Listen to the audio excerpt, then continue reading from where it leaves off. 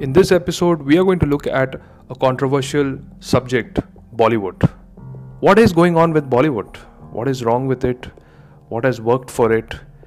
And we will look at it from the angle of business and digital technologies and how it's getting disrupted. And why is there so much noise about it and around it? So, I hope you like this episode, and I also have a friend who is joining me to make this a bit conversational. The idea is not to critique Bollywood and any of its contributions, but really examine what is going on. And there's no better way than to have a cup of coffee and discuss this with a good friend of yours. So I hope you enjoyed this episode of Spotter.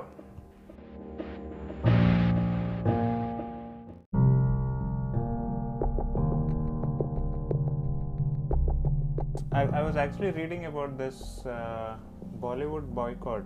And there's this one particular article that I read in Money Control, which is titled "The Politics of Bollywood Boycott." And then there was another article that I was reading in the Indian Express. Bollywood and the boycott campaign. How long will film biggies remain silent?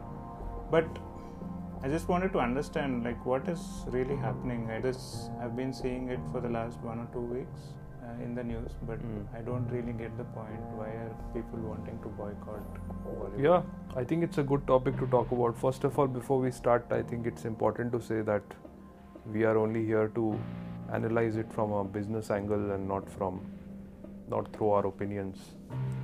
But with that out of the way, it's a good topic, and it's important, I think, in the case of Bollywood, to go a little back in time.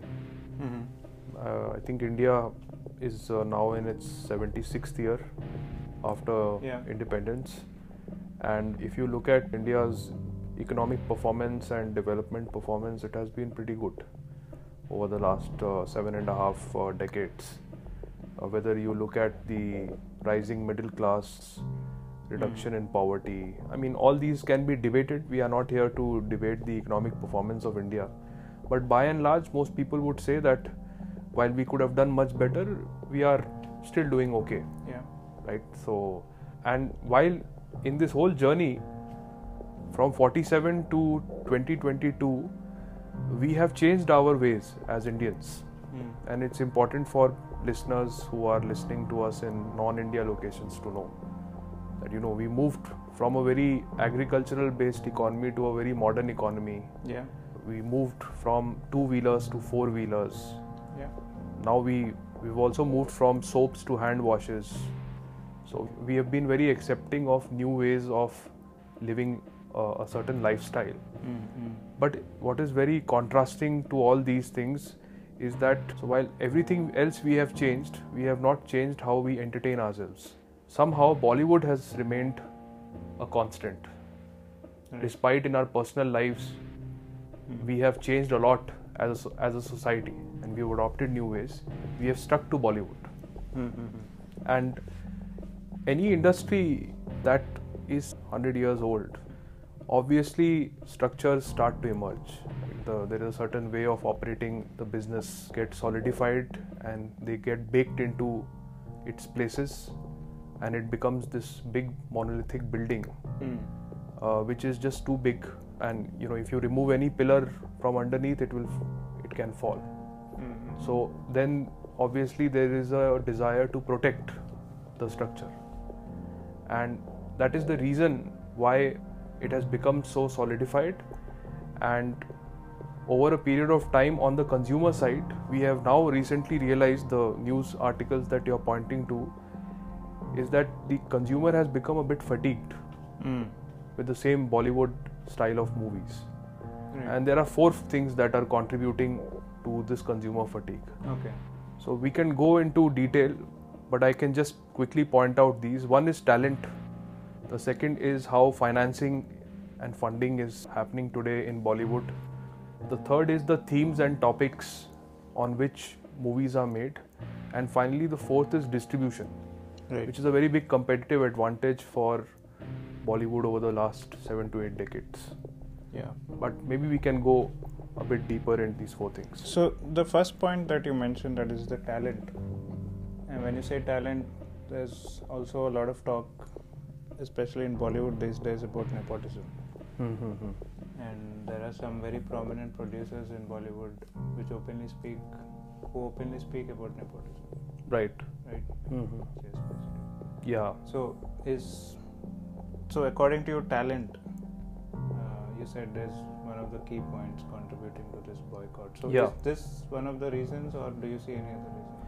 So, I mean, there are 4 reasons. We can go one by one in each. Let's take I mean, talent nepotism first. for talent, I meant. Yeah. Yeah. Within talent, yes. Yeah. And Okay. the problem in Bollywood is that because it has lived for so long, unchallenged, there has not been any competition to Bollywood, that all these structures have solidified, and talent sourcing is something that has also solidified. And the way talent is being churned out in Bollywood, it seems to be those people who were first generation Bollywood actors, stakeholders, tend to pass on the baton, if it were, to their kin, Yeah. like their sons and daughters. And that's Some of them become actors, some Yeah. become producers, some become directors, and then the second generation does the same thing, and the third to the third Right. generation, and so on. which is what we have been seeing. Yeah, which is what we have been seeing. I mean, there are some prominent families, and I don't mean to demean them. Obviously, they have contributed to our national culture. I mean, don't Yeah. forget that Bollywood is also considered a soft power. They have a place in our history, Yeah. but at least internally, the way they have sort of perpetuated their bandwagon is through passing on the baton to their kin, Right. sons, daughters, etc. Yeah. So and that has caused a lot of erosion in talent quality, because there.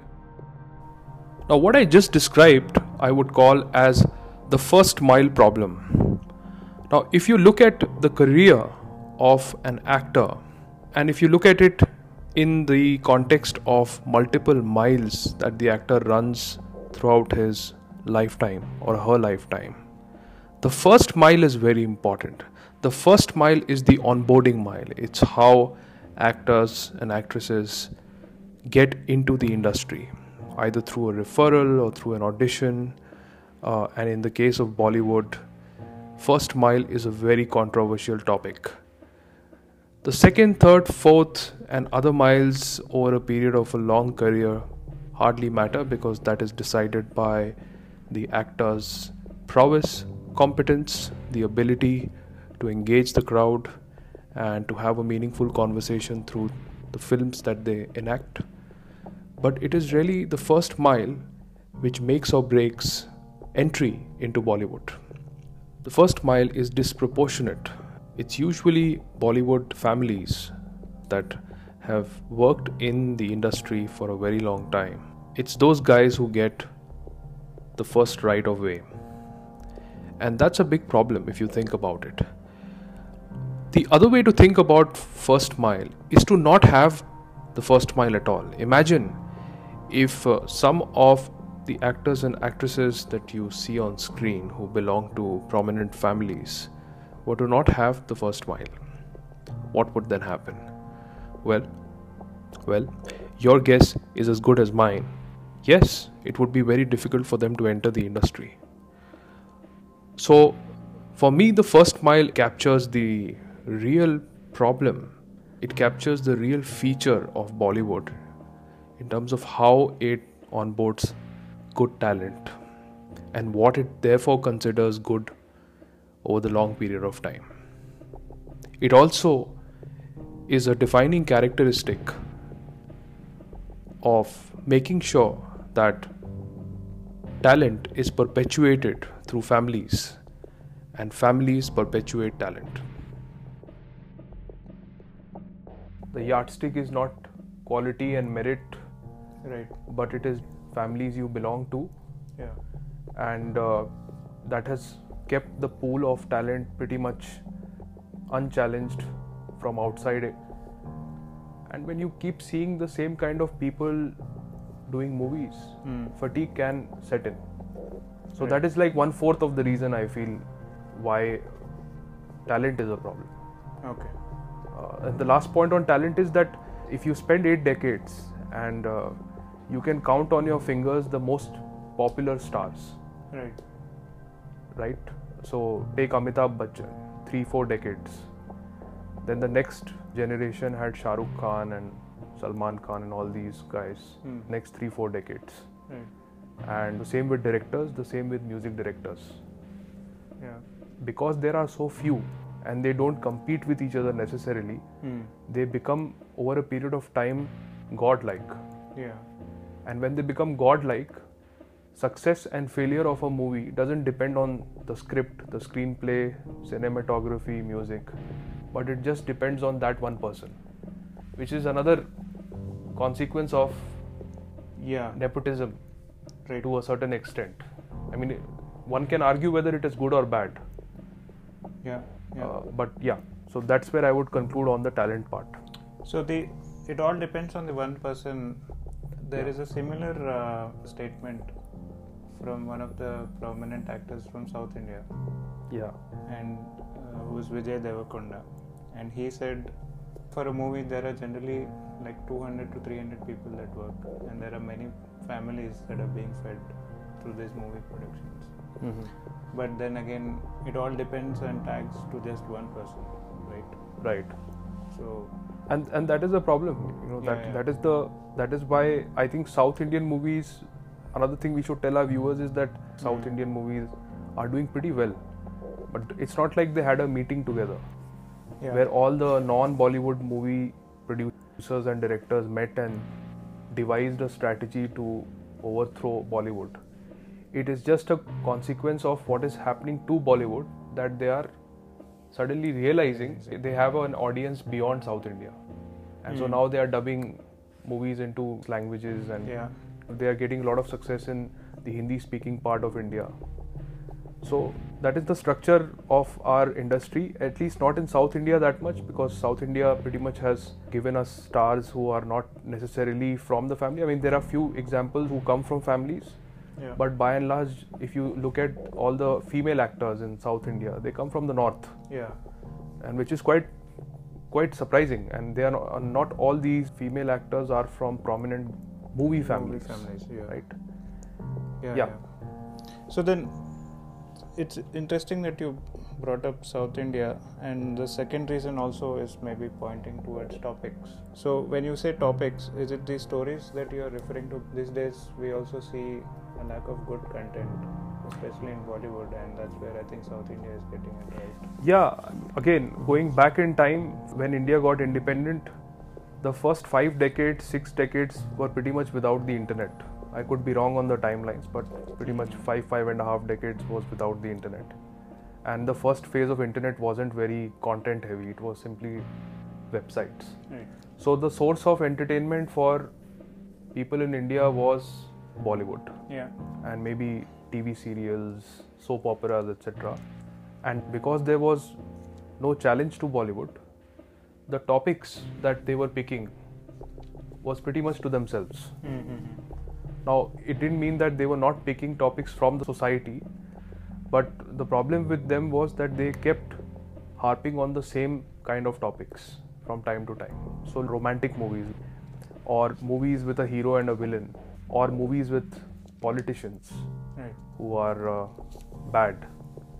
So these are many examples of topics, and you could go back in time, and I'm pretty sure movie by movie you could slot them in these 2-3 categories, and there could be more categories, but it was a finite set of categories that the entire generation of Indians got used to, and it just made the whole richness of topics pretty finite and very dry. Now when we are in the internet era, we have access to many different kinds of content, short, long, form, independent, sponsored, etc. All kinds of content, podcast being one other kind of content. People have more choices. With the same finite set of topics and stories coming out of Bollywood, I think that is a second contributor to their fatigue after talent. Right. So finite pool of talent and finite pool of stories to pick from. I think Audiences have moved a little bit beyond what Bollywood can offer. It's also in a way may be limiting to the creative aspects in that industry. Right. Yeah. Right. It limits creativity. You're right. Yeah. Yeah. And then you also brought up financing as another reason. Yeah, that's an interesting one, because again, if you go back from 1947, we keep going back there. Yeah. Because it's important to paint that context. So when you have first generation actors, one day they will get old, and in the time that they will make their movies, they would have made significant money. So when they're out of the limelight, they either turn directors or producers. Yeah. And by the time they become directors, producers, they have their next of kin who are in their teens, Yeah. who are ready to be launched. Yeah. So with all that money they launch. I mean, one example that you took of a popular ex-director who is now a producer who keeps launching the sons and daughters of various families is a good example, right? So this perpetuates itself. Yeah. Right? So financing is pretty much then coming from within Bollywood. Yes. How they are able to source additional finances, maybe from outside also.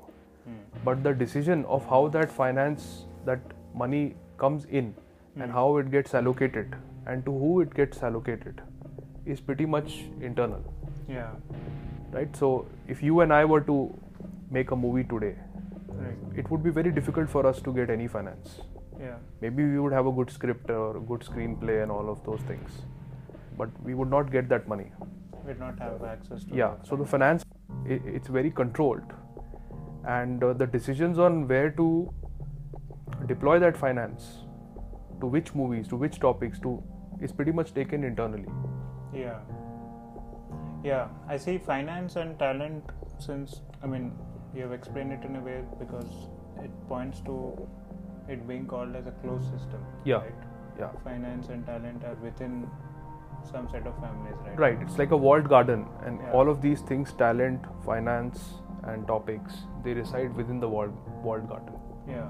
And few people enter. If they enter, they become part of the whole system. Right. But most people are kept out. Yeah. I am not saying that they are deliberately kept out, but if you look at business strategy in general, you want to keep your competitors at bay.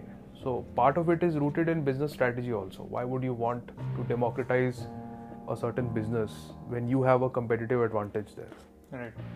Right? But the problem with Bollywood is that they are also doing a national service. They are public figures. Right. So there is a line which is blurred as to whether you should be qualified as a business or should you be looked at as something more than a business, something that means to the core of the people you represent. And if you represent them, should you keep it closed? So yeah, I feel like those are questions that are being asked now by viewers, and that's why the third reason also is the financing is only reaching to those movies which have good actors and which have topics that have been historically successful, and so the consumer, the viewer, doesn't have a choice. Yeah. So that's why they are getting rejected from time to time, the movies I mean. Now let's take an example. Recently there was a movie which is called Dobara, and for those who don't understand Hindi, it just means one more time. Anyway, so the protagonist in this movie is a very celebrated actress. She's pretty good. She's definitely not from any Bollywood family. She has made her way into the industry. Here's the interesting part. The movie comes out and day one collections are reported in media. So let's do the math together. So the collections on day one across 370 theaters is 42 lakhs, which is about $52,500. That amounts to about $141 per theater, right? And if you assume that every theater has one screen, which is an overly simplistic assumption, and if every ticket costs about 150 rupees, which is about $2, then the number of seats that have been bought are 70. Now, a multiplex screen in India is 150 seats. So 70 seats out of 150, which is half the occupancy for one screening. Now that's a disaster. Now the reason that is a disaster is because most multiplexes do not have one screening of a movie. So if it is 70 seats, you can assume that in a day you have about 2 screenings of this movie per multiplex. So that's actually 35 out of 150 seats for every screening, right? And that is abysmal. Those collections are abysmal. 35 out of 150 is a fifth or 20% occupancy. And that is why I call it a disaster. Because for no fault of this actress, she has been lumped together. Bollywood represents, at least to the consumers, to a large extent. And because of that, she has had to suffer. And then you also spoke about distribution. Yeah. In this age of OTTs and other streaming platforms, what are your views on distribution? Yeah, so again, distribution, same thing. The longer the business thrives, the more solidified the distribution system is. Forget about Bollywood, you can take FMCG as an example. FMCG's core competitive advantage is not the products that they are selling, but it's the distribution network that they have. And FMCG companies invest a lot in making sure they keep their distributors happy, whether it is the primary distributors or the secondary ones or the tertiary ones. They spend a lot of time and energy on managing the distribution pretty well. And it is the same case in the case of Bollywood also. So, we can't blame them. Then every business has to go out and people have to access and consume it and pay money for it. Yeah. And so the longer the business thrives, the more crystallized the distribution network becomes. In this case, the endpoints are all the multiplexes and cinema halls across India. Yeah. Right? So the coupling between those endpoints and Bollywood is very tight.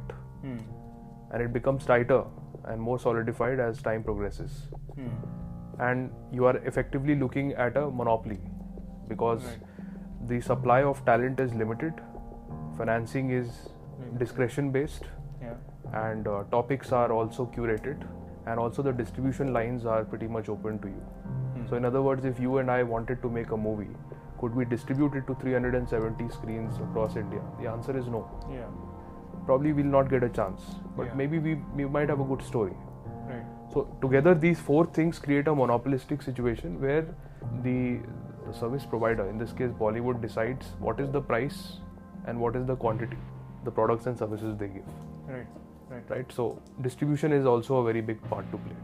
So with all these four reasons laid out, how would we come out of this? Yeah, you mentioned OTTs. Right. So because of the access to internet and smartphone penetration in India and across the world, now over-the-top platforms are pretty much mainstay. And they are creating a substitution effect vis-a-vis Bollywood. Yeah. Okay. Because talent becomes sourced from various platforms, not just Bollywood. So talent is disrupted. Financing comes from platforms, and mind you, these platforms are not just global platforms like Netflix. If you zoom into every market, you will also find regional platforms, language-based platforms, right, and thematic platforms. Some cater to movies, some are regionally oriented. So from all these platforms together, cumulatively, talent becomes disrupted in Bollywood. That gets disrupted. Financing gets disrupted because now the platforms also are deciding on what content to give access to viewers. Distribution gets disrupted obviously because I don't have to go to a cinema hall. I can get quality content beamed right into my television through Netflix and through all the other platforms. And also topics become completely unbundled because now I can choose documentaries on one day, I can go to some series on the second day. Yeah. If I'm getting bored, maybe I can go back on a nostalgia trip and watch an old Bollywood movie. Yeah. And on the fourth day, I could watch a fantasy movie. Yeah. Right. So all these four things get disrupted, and from OTT we need to take a lot of inspiration. And there are 3-4 models that we can go into. Okay.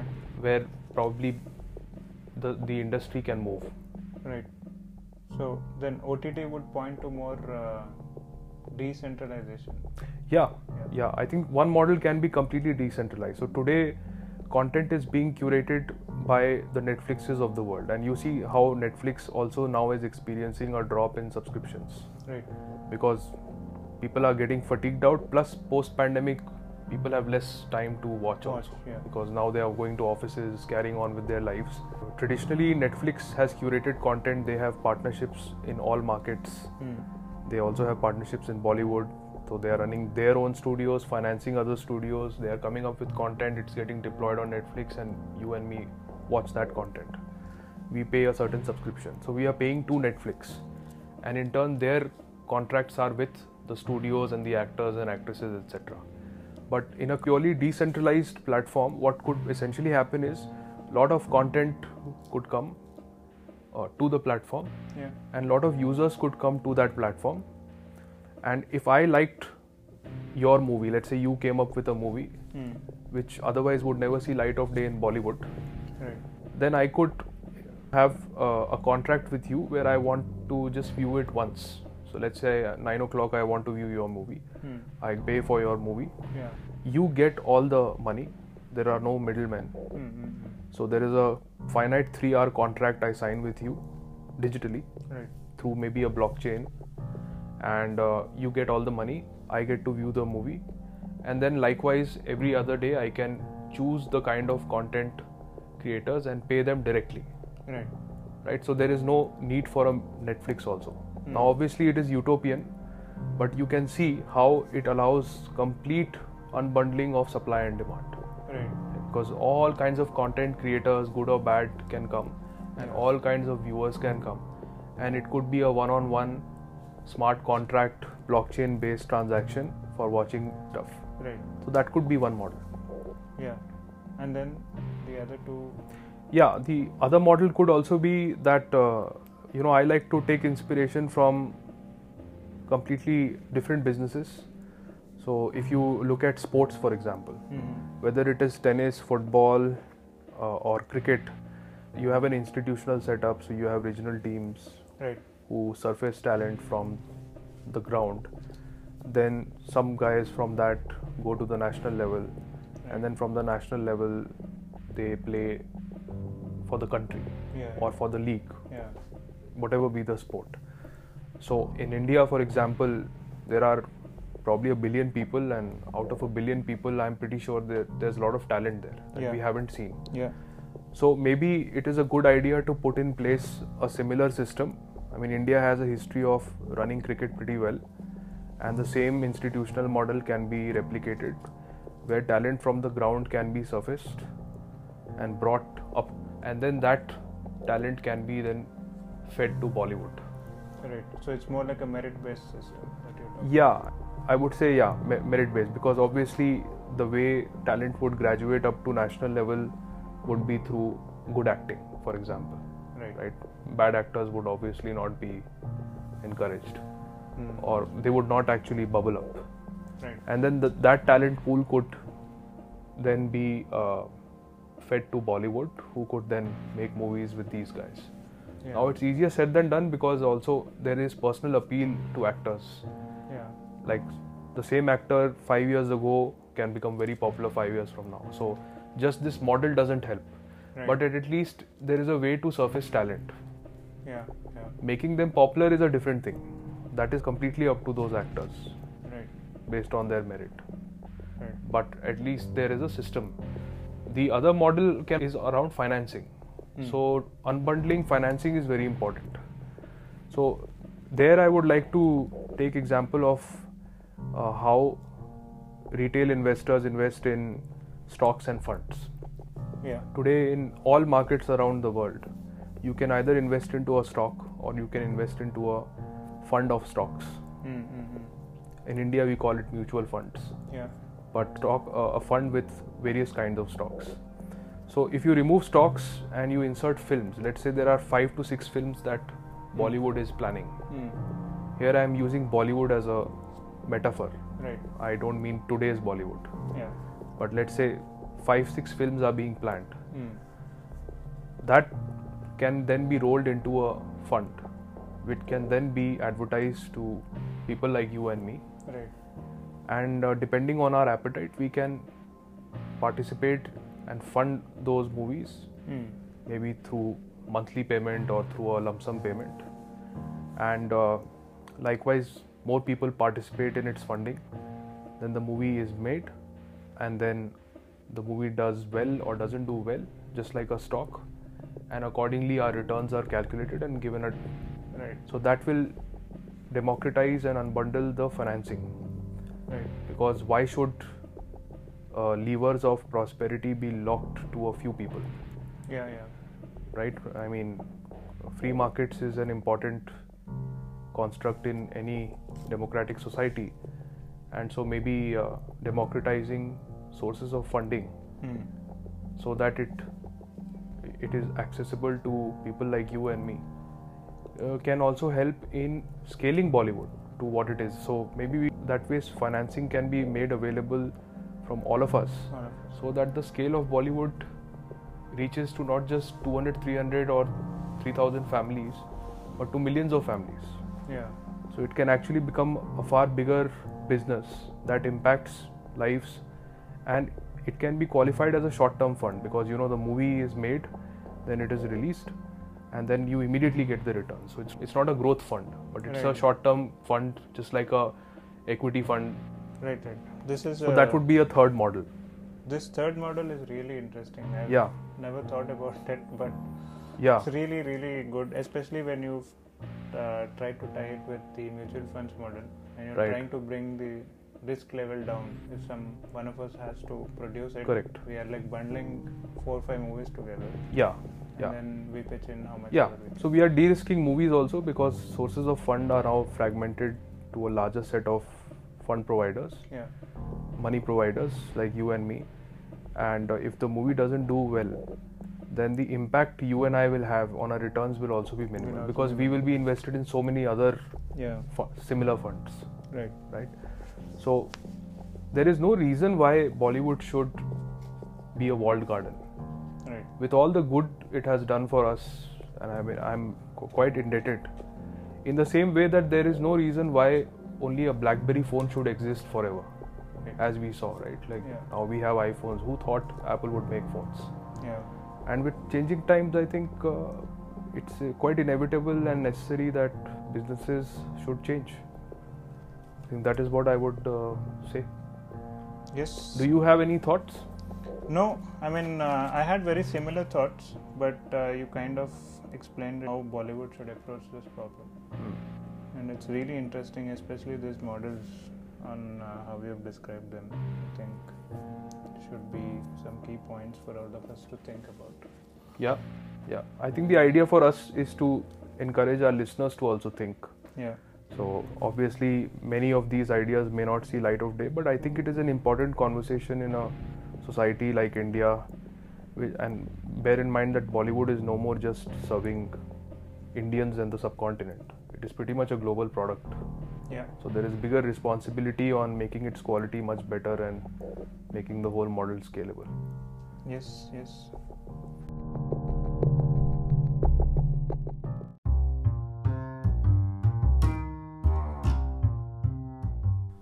Thank you for listening to this episode of Spotter.